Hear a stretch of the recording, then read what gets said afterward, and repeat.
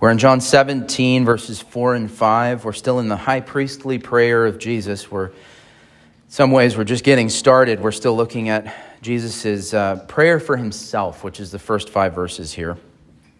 If you open up to John 17, let's read verses 4 and 5 together. Jesus is praying to his Father, and he says, "I glorified you on earth, having accomplished the work that you gave me to do. And now, Father, glorify me in your own presence with the glory that I had with you before the world existed." This is God's word. This is our text this morning. As I said, Jesus is almost done praying for himself. This is not a long prayer. If you read through it, it takes maybe a minute and a half to say all of these words. That's about the length of his prayer. But it's so packed with meaning that we're going to take our time, as I've said before.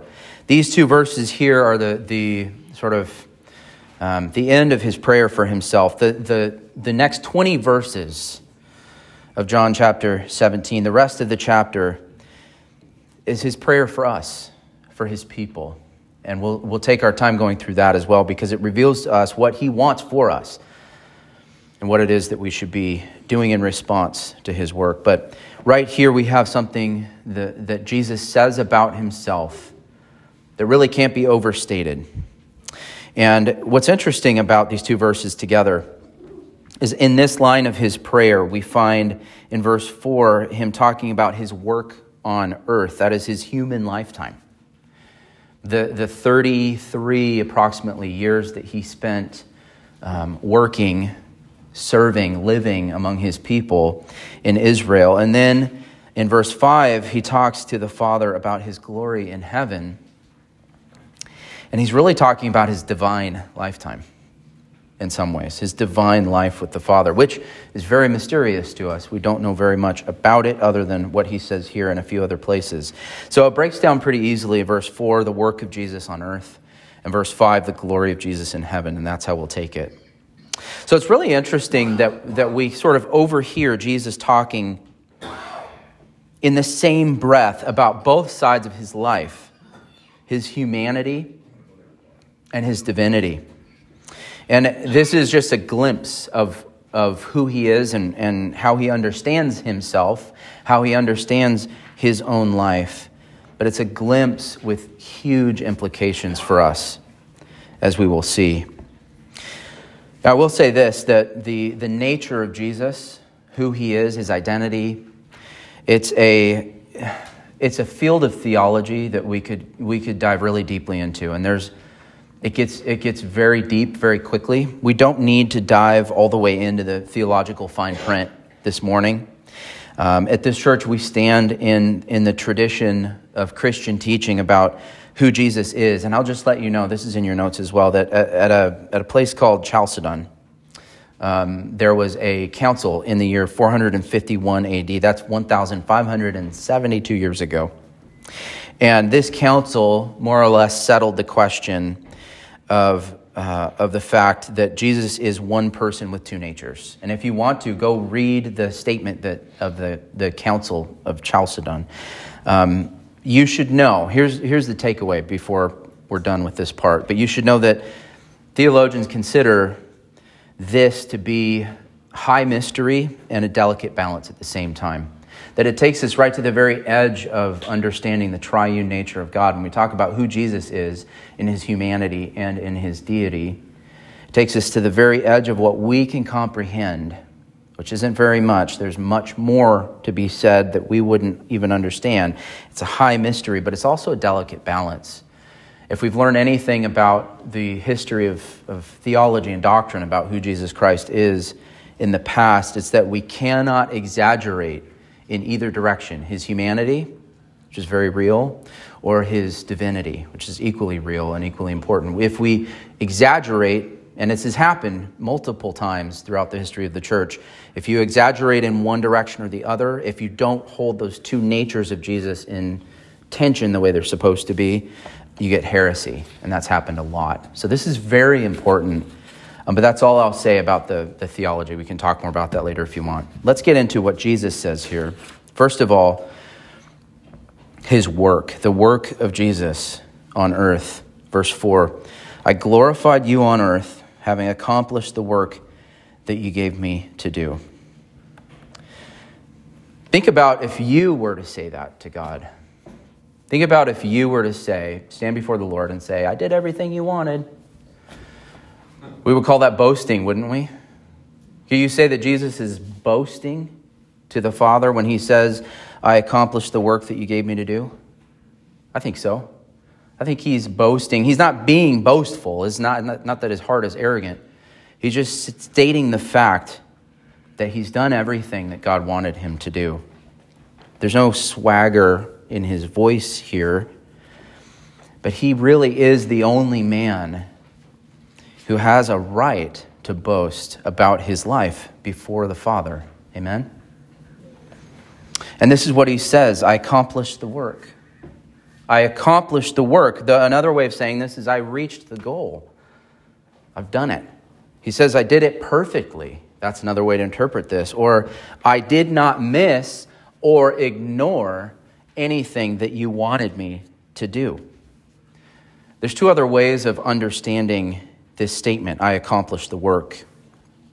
And they should sound familiar to you from the gospel accounts. One is, I did your will on earth as it is in heaven. It's one of the lines out of the Lord's Prayer. I have done your will on earth as it is in heaven. I accomplished the work. And how about this? It is finished. Okay? It is finished. He said that on the cross. And we're going to look at that a little bit more too. So what is the work, though? What is the work of Jesus? What is it that he has accomplished? And what does it mean for us? Let's not miss anything that Jesus means here. There are three parts, at least three main parts to Christ's labor here on earth when he was here in the flesh. And those three things are his ministry, his righteousness, and his cross. This was his life's work. First, his ministry. These are more or less 3 years that he spent between his baptism and his crucifixion, and he was working in Israel. He was working in Israel. That's his ministry. It was only 3 years long, which isn't a long time, except if you're working tirelessly night and day for your people, which he was, serving, healing, teaching. There's three main components of his career. You might think of it as his career. We say ministry. You could think of it as a career. His 3 years in Israel. And he healed. These are the components of his career. He healed, he taught, and he made disciples. It says in John 1, this is the prologue to the book of John. It says, the Word became flesh and dwelt among us, and we have seen his glory as of the only Son from the Father, full of grace and truth. Full of grace and truth. And so I want you to think about first that in his healing, Jesus revealed the grace of God. He revealed the grace of God. In Psalm 34, verse 18, it says, the Lord is near to the brokenhearted, and he saves the crushed in spirit. And then in Luke 4, that's what it says about God. That's the whole tone of the Old Testament.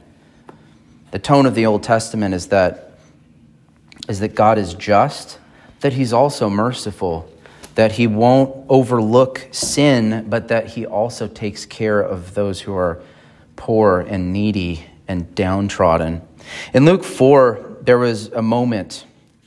It's actually, if you look at Luke 4, right after his temptation, in the ESV, there's a heading there, a section heading that says, Jesus begins his ministry. And this is how it began. It says, he came to Nazareth, where he had been brought up. And as was his custom, he went to the synagogue on the Sabbath day, and he stood up to read.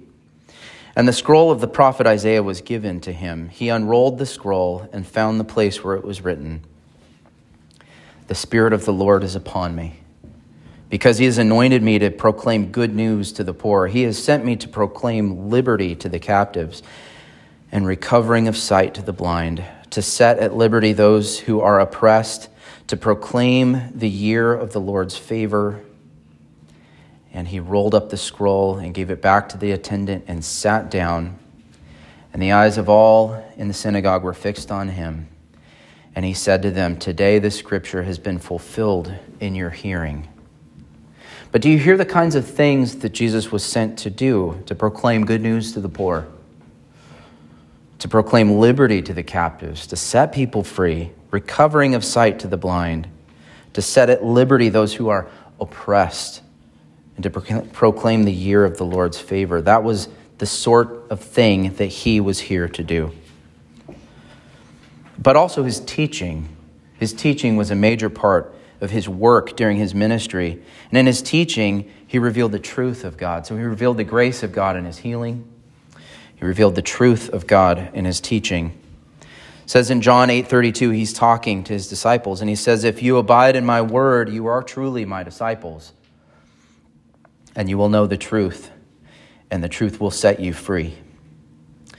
And Jesus never stopped saying what people needed to hear, did he? He didn't pull his punches. He helped. He met physical needs. He was extremely and unfailingly gracious when people came to him and said, "Lord, my daughter is dying." Or, Lord, he asked the blind man, Bartimaeus, "What do you want?" He said, "Lord, I want to see again." And he healed him. He did that, but on the other hand, he also spent a large part of his ministry telling people things they didn't want to hear about themselves. And that was part of it too, and he revealed the truth of God in that way. Then the third component of his career is that he made disciples. You remember the Great Commission. He says, "All authority in heaven and on earth has been given to me. Go therefore and make disciples of all the nations, teaching them to obey everything that I have commanded you." In his discipling, when he was doing this, he was handing off his work to his disciples. 3 years, not a lot of time for one man to meet a lot of needs, a world full of needs. But in making disciples, he multiplied his work, and he gave it to other people who would stay behind and continue it when he left. And so that was a major part of his work. And that's what we call discipleship. And when we disciple people, you hear me talking about discipleship here at Emmanuel. We're training people not just to receive the grace and the truth of God, not just to receive it, but to become a conduit of that grace and truth to your neighbors and the community of Fallbrook and to the world. And that's why the discipleship, the disciples that he made, that was a core part of his work and his time on earth. So that's his ministry. That's one of the things that he could say to the Father, "I did that. I did it. I finished it." He could say that. And another thing that he could say that about is his righteousness, his perfection. This is one of my very favorite themes to think about, to pray about, to preach about. It's one of my favorite things. Because not only during his ministry, not only during that 3-year period, but for his entire life. You realize we're not told very much about the first 30 years of his life, are we? Not very much. But what we are told is that he didn't do what? He didn't sin. So for 30 years until the publicity kicks in, he was living a perfect and a sinless and a quiet life as a carpenter in Galilee. And that's what he did. No sin his whole life. Amazing. Amazing. Especially when you consider the sorts of things that he defined as sin in the Sermon on the Mount. He said, it's not only murder that counts as murder. Anger also counts as murder. He taught us for everything that the law says not to do outwardly, there's a corresponding inward sin, such that you could be totally self-controlled outwardly, but be full of sin inside. Like the Pharisees, whitewashed tombs full of dead men's bones. When you think about that, when you think about how much of our sinful life takes place inside of us, in our desires, in our idolatry, in our thought life towards the people around us, Folks, just driving down the road. Jesus didn't have any of it. He had none of it. No sin. Not at all. Not out, not in. He kept the law perfectly. And he lived a single brilliant life of holiness. And that should amaze us, and that should delight us, because this was unlike anything else that's ever been done, and unlike any life that's ever been lived. It says in 1 Peter, and remember, Peter was a man who loved Jesus, and he watched him closely. We know he watched him closely because when Jesus said, "Who do you think I am?" Remember what he said? "You've got to be him. I've watched you. You've got to be the Christ. You have to be." And he said, "Blessed are you for recognizing that." Peter watched Jesus closely, and he knew him well. And he writes in 1 Peter 2, verses 22 and 23, Peter writes that Jesus committed no sin. Part of what that means is that Jesus, who was with him Peter, who was with him night and day for 3 years, did not see Jesus sin. That's part of what it means. It says he committed no sin, neither was deceit found in his mouth. When he was reviled, he did not revile in return. When he suffered, he did not threaten, but continued entrusting himself to him who judges justly. It's impossible to overstate the importance of this, of Jesus' perfectly holy, sinless, innocent life. It's impossible to overstate it. In Leviticus 11:44, in the law, as God was giving the law to Israel, it says, "Be holy, for I am holy." And then Jesus, sounding a lot like that in his Sermon on the Mount in Matthew 5, he says, "You therefore must be perfect, as your heavenly Father is perfect." He's referring to that verse in Leviticus. So how's that working out? How's that working out for you? You be perfect as God in heaven is perfect. The idea is that the only life that God will accept, is totally sinless, perfect in every way, flawless, like a diamond. You understand? Jesus lived that life. And it was his work in this world to live as you and I never could. A life so good that God, in his holiness, would look at it and say, "I'm happy with that. That life makes me happy." That was Jesus' work according to his righteousness. And finally, his cross. We can't talk about the work of Jesus without talking about the cross. And here's why. People talk about Jesus like he was merely a good teacher. Like he was a good example for us to follow, right? You've heard that.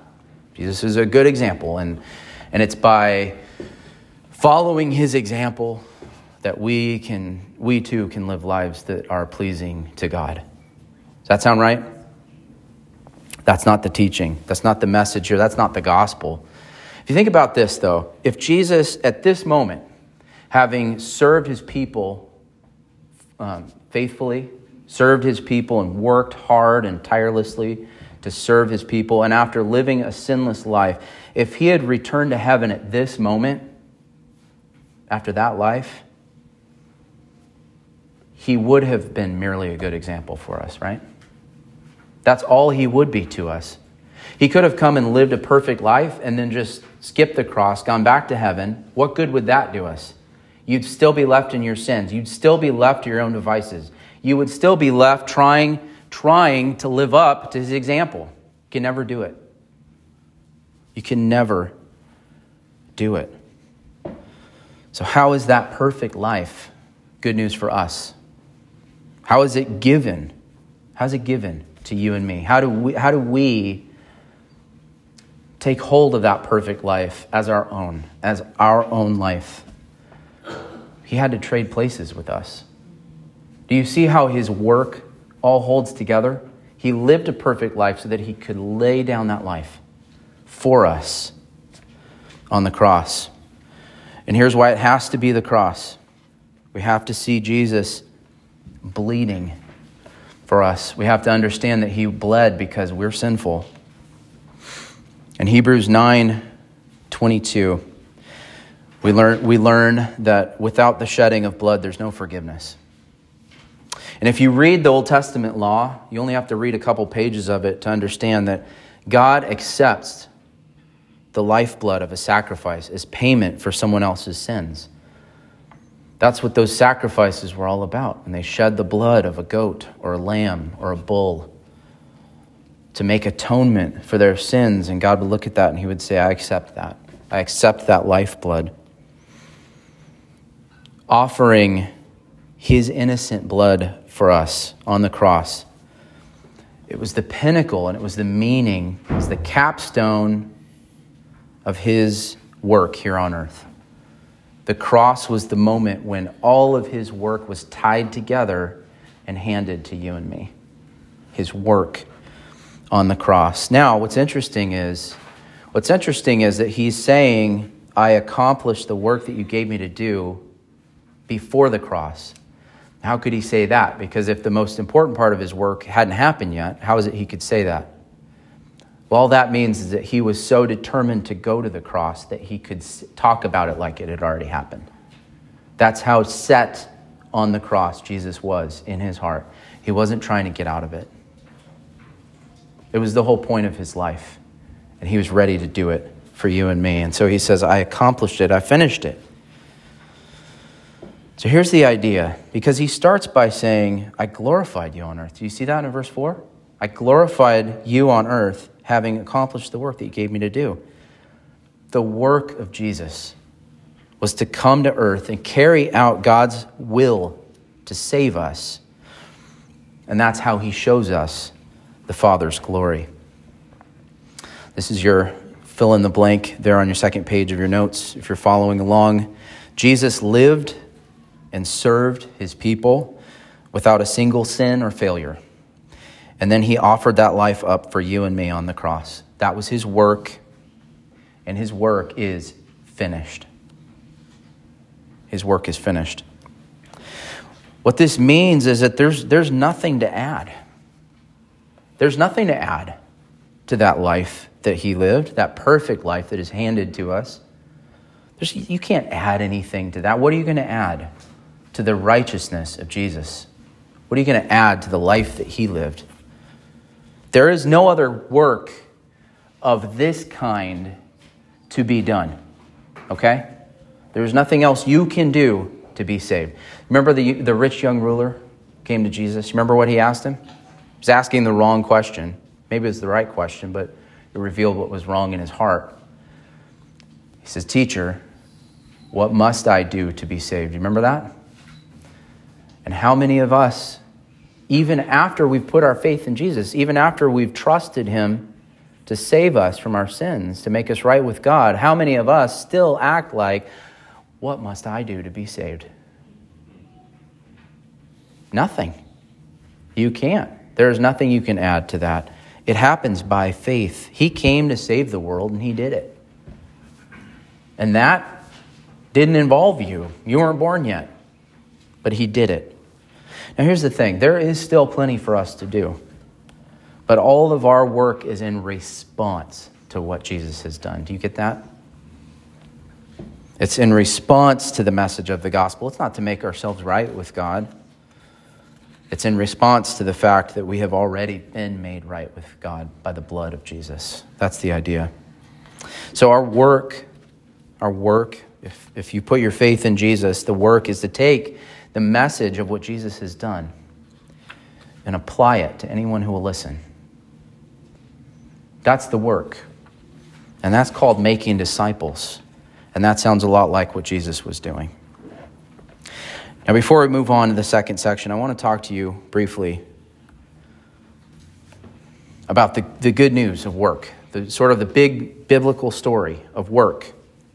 Remember in Genesis 3? By the way, have you noticed how often I go to Genesis 3 when I'm preaching? It's because this is a story, folks.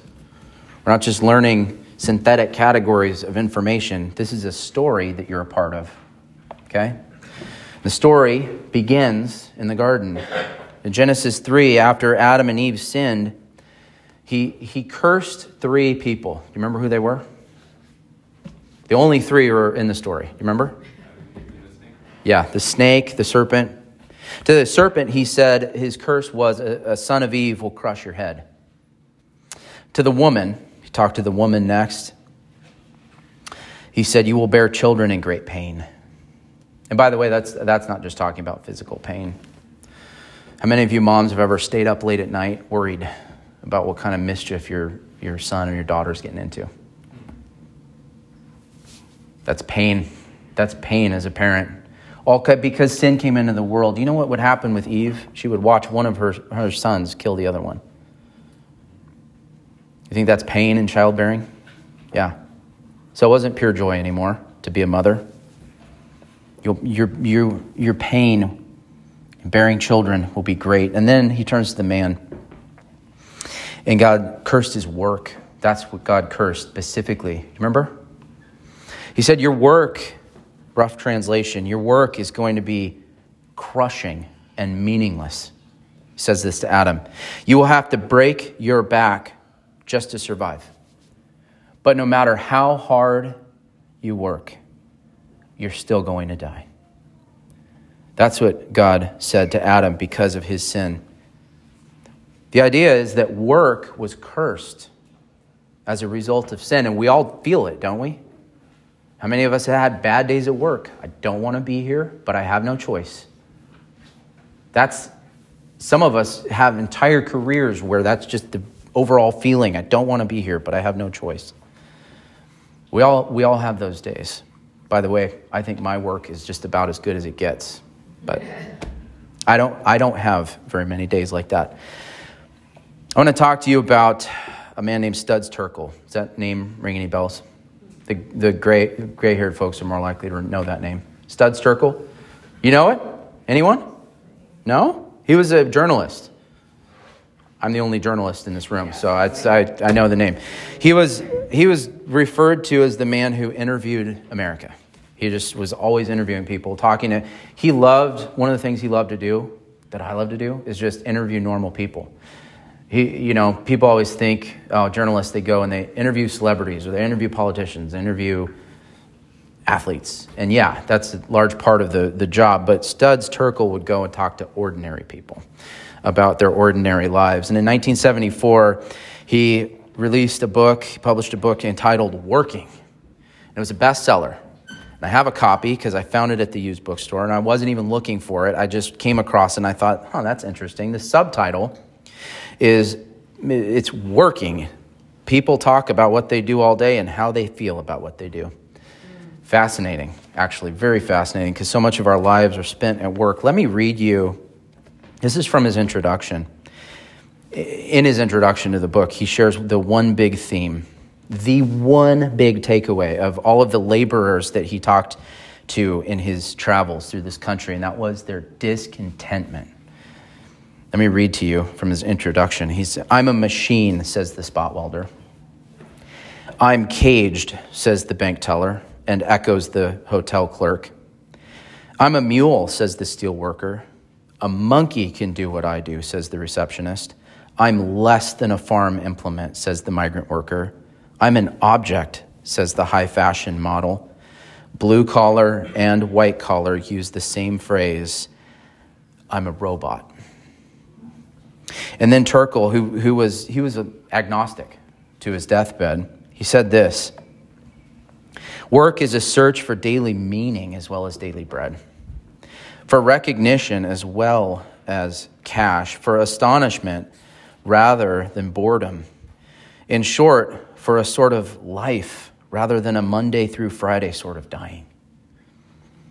Perhaps immortality, too, is part of the quest. To be remembered was the wish, spoken and unspoken, of the heroes and heroines of this book. In other words, when he interviewed workers all over the U.S., he was hearing about the curse. Do you see it? They were telling him about their own experience of work being cursed. This is what the sweat of your brow means. God told Adam, you'll bear fruit through the sweat of your brow. It will feel like this. Work does not satisfy our souls. the way we think it should. Instead, it drains the life out of us. And at its worst, it makes us feel like we're not even human. It's dehumanizing. Jesus knew that curse better than anyone. He knew what it was like to labor day in and day out without recognition, to be wanted just because of what he could provide, what he could give to people, not for who he was, but for what he could provide. He knew this was part of his work. In the beginning, God cursed the serpent. He cursed Eve and he cursed Adam.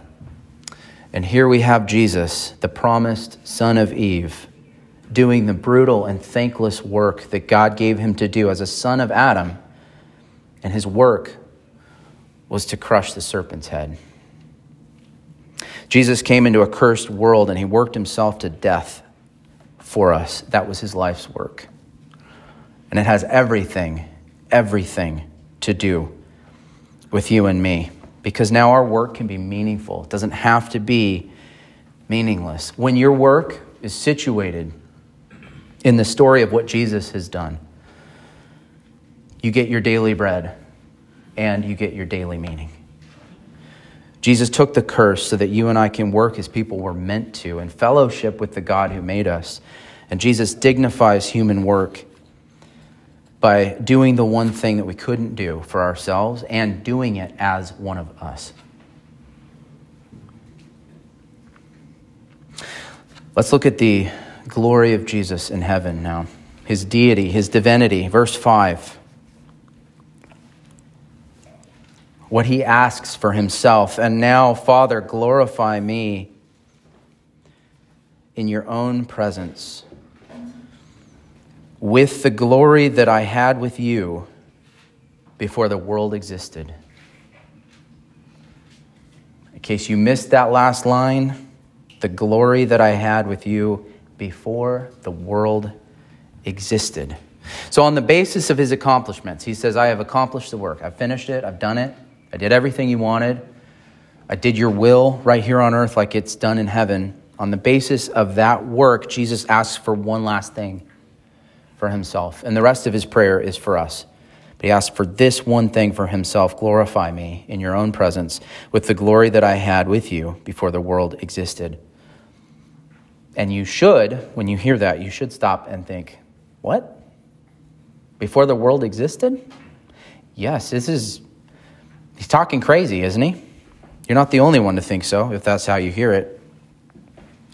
Jesus, first of all, let's point out that Jesus is not asking for something new. Because in verse 1, he asks to be glorified. He says, glorify your Son, that the Son may glorify you. He's not asking for something new. He's not asking to become God. He's asking to be restored to what he previously enjoyed before he became a man in our world. Do you see that? With the glory that I had with you before the world existed. Now here's the thing. Did God answer this prayer? Do you think so? Did he answer it? Acts 1, verse 9, it says, and when Jesus had said these things, as they were looking on, he was lifted up, and a cloud took Jesus out of their sight. And while they were gazing into heaven as he went, behold, two men stood by them in white robes and said, Men of Galilee, why do you stand looking into heaven? This Jesus who was taken up from you into heaven will come in the same way as you saw him go. This is called his ascension because he ascended into heaven. In plain sight, by the way. And I think, and I'm not the only one, I think that the ascension is a commonly overlooked part of the story of Jesus. But it is the answer to this prayer. And do you see how it's the answer? He's asked to be received back to his former glory with the Father. And right there, in the narrative of Acts 1, it happens. It happens before their eyes.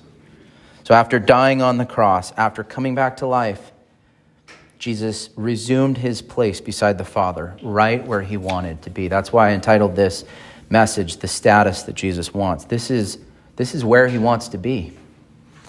This is his place. This is where he belongs. Because he's not just a man. He's also God. So let's look a little more closely at what he's really saying here. Let's see, understand that this is the mystery. This is the mystery of his incarnation that we're dealing with. We're not going to get to the bottom of it, but let's see if we can get a little bit closer to understanding at least what this means for us. Now, to C.S. Lewis, this is one of the two most outrageous things that Jesus ever said.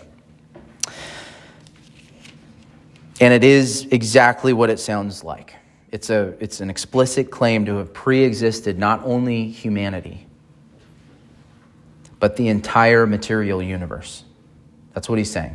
It's a claim that before there was a world, before there was a sun, before there were stars or people or animals or plants, there was God, and he was there because he's God. That's what he's saying. And what Jesus says here, it requires us to go all the way back to the first book of the Bible and to understand that when God says, "Let us make man in our own image," that was the Father talking to this person, to Jesus, to the Son. That's what was happening there. That's why he says, "Let us make man in our own image." The Father was saying that to the Son, and they did it. So this is a request, and it's outrageous. If it wasn't true, it would be outrageous. This is a request by the flesh and blood man named Jesus to be reinstated in the fullness of that prehistoric relationship. So in Mere Christianity, Lewis says that these two outrageous claims that Jesus makes over and over are that he could forgive sins.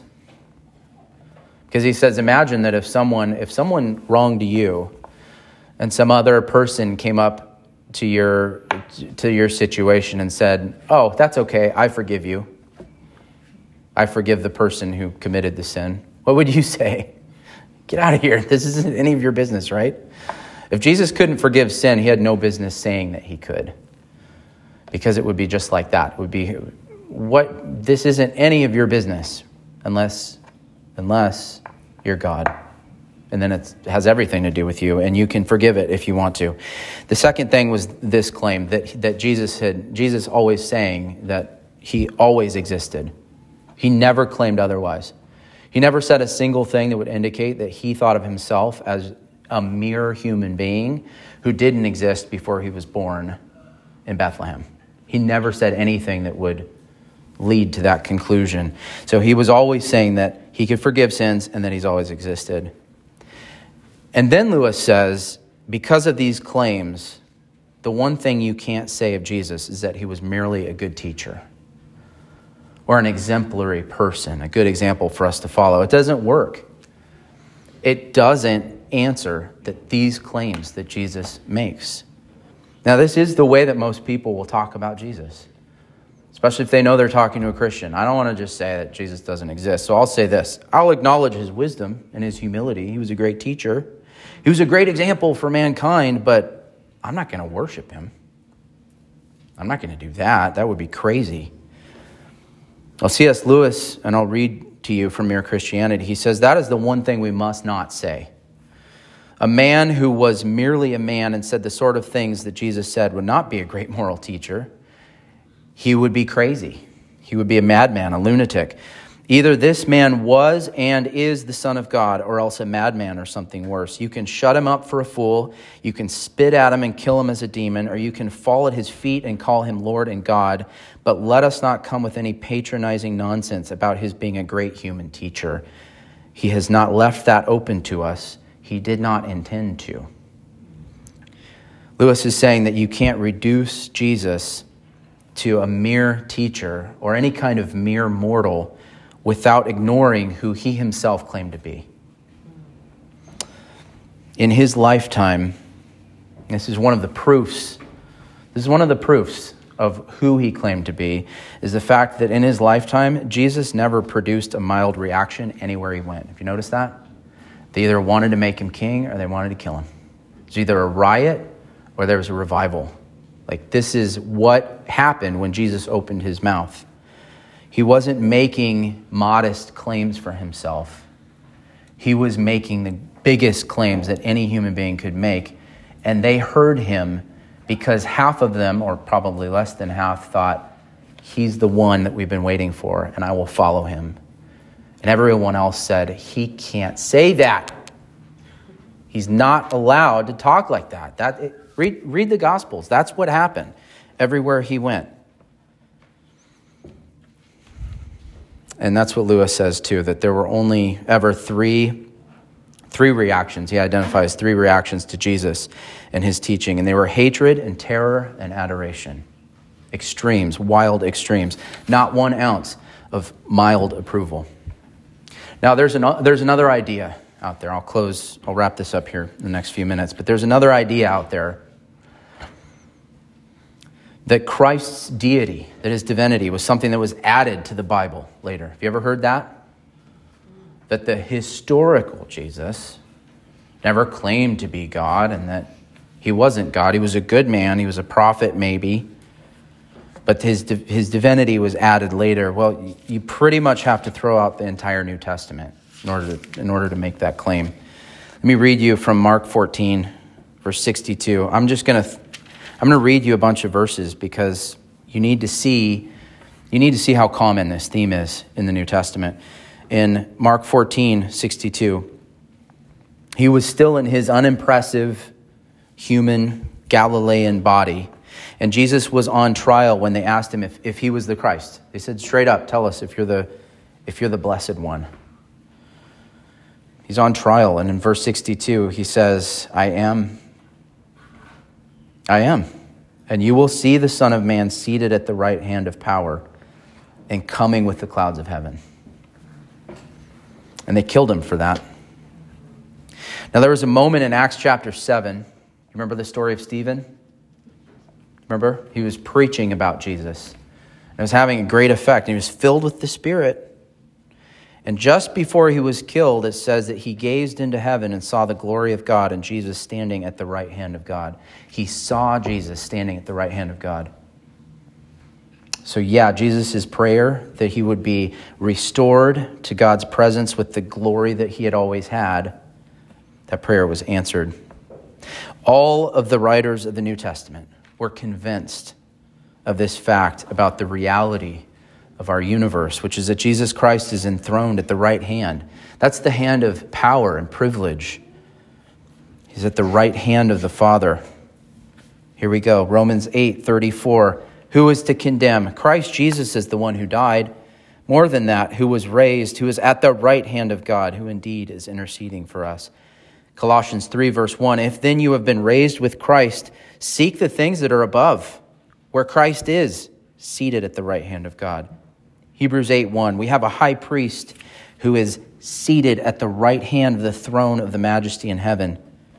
Hebrews 10:12. When Christ had offered for all time a single sacrifice for sins, he sat down at the right hand of God. Hebrews 12:2. Jesus is the founder and perfecter of our faith, who for the joy that was set before him endured the cross, despising the shame, and is seated at the right hand of the throne of God. And then 1 Peter 3:22. Jesus has gone into heaven and is at the right hand of God, with angels, authorities, and powers having been subjected to him.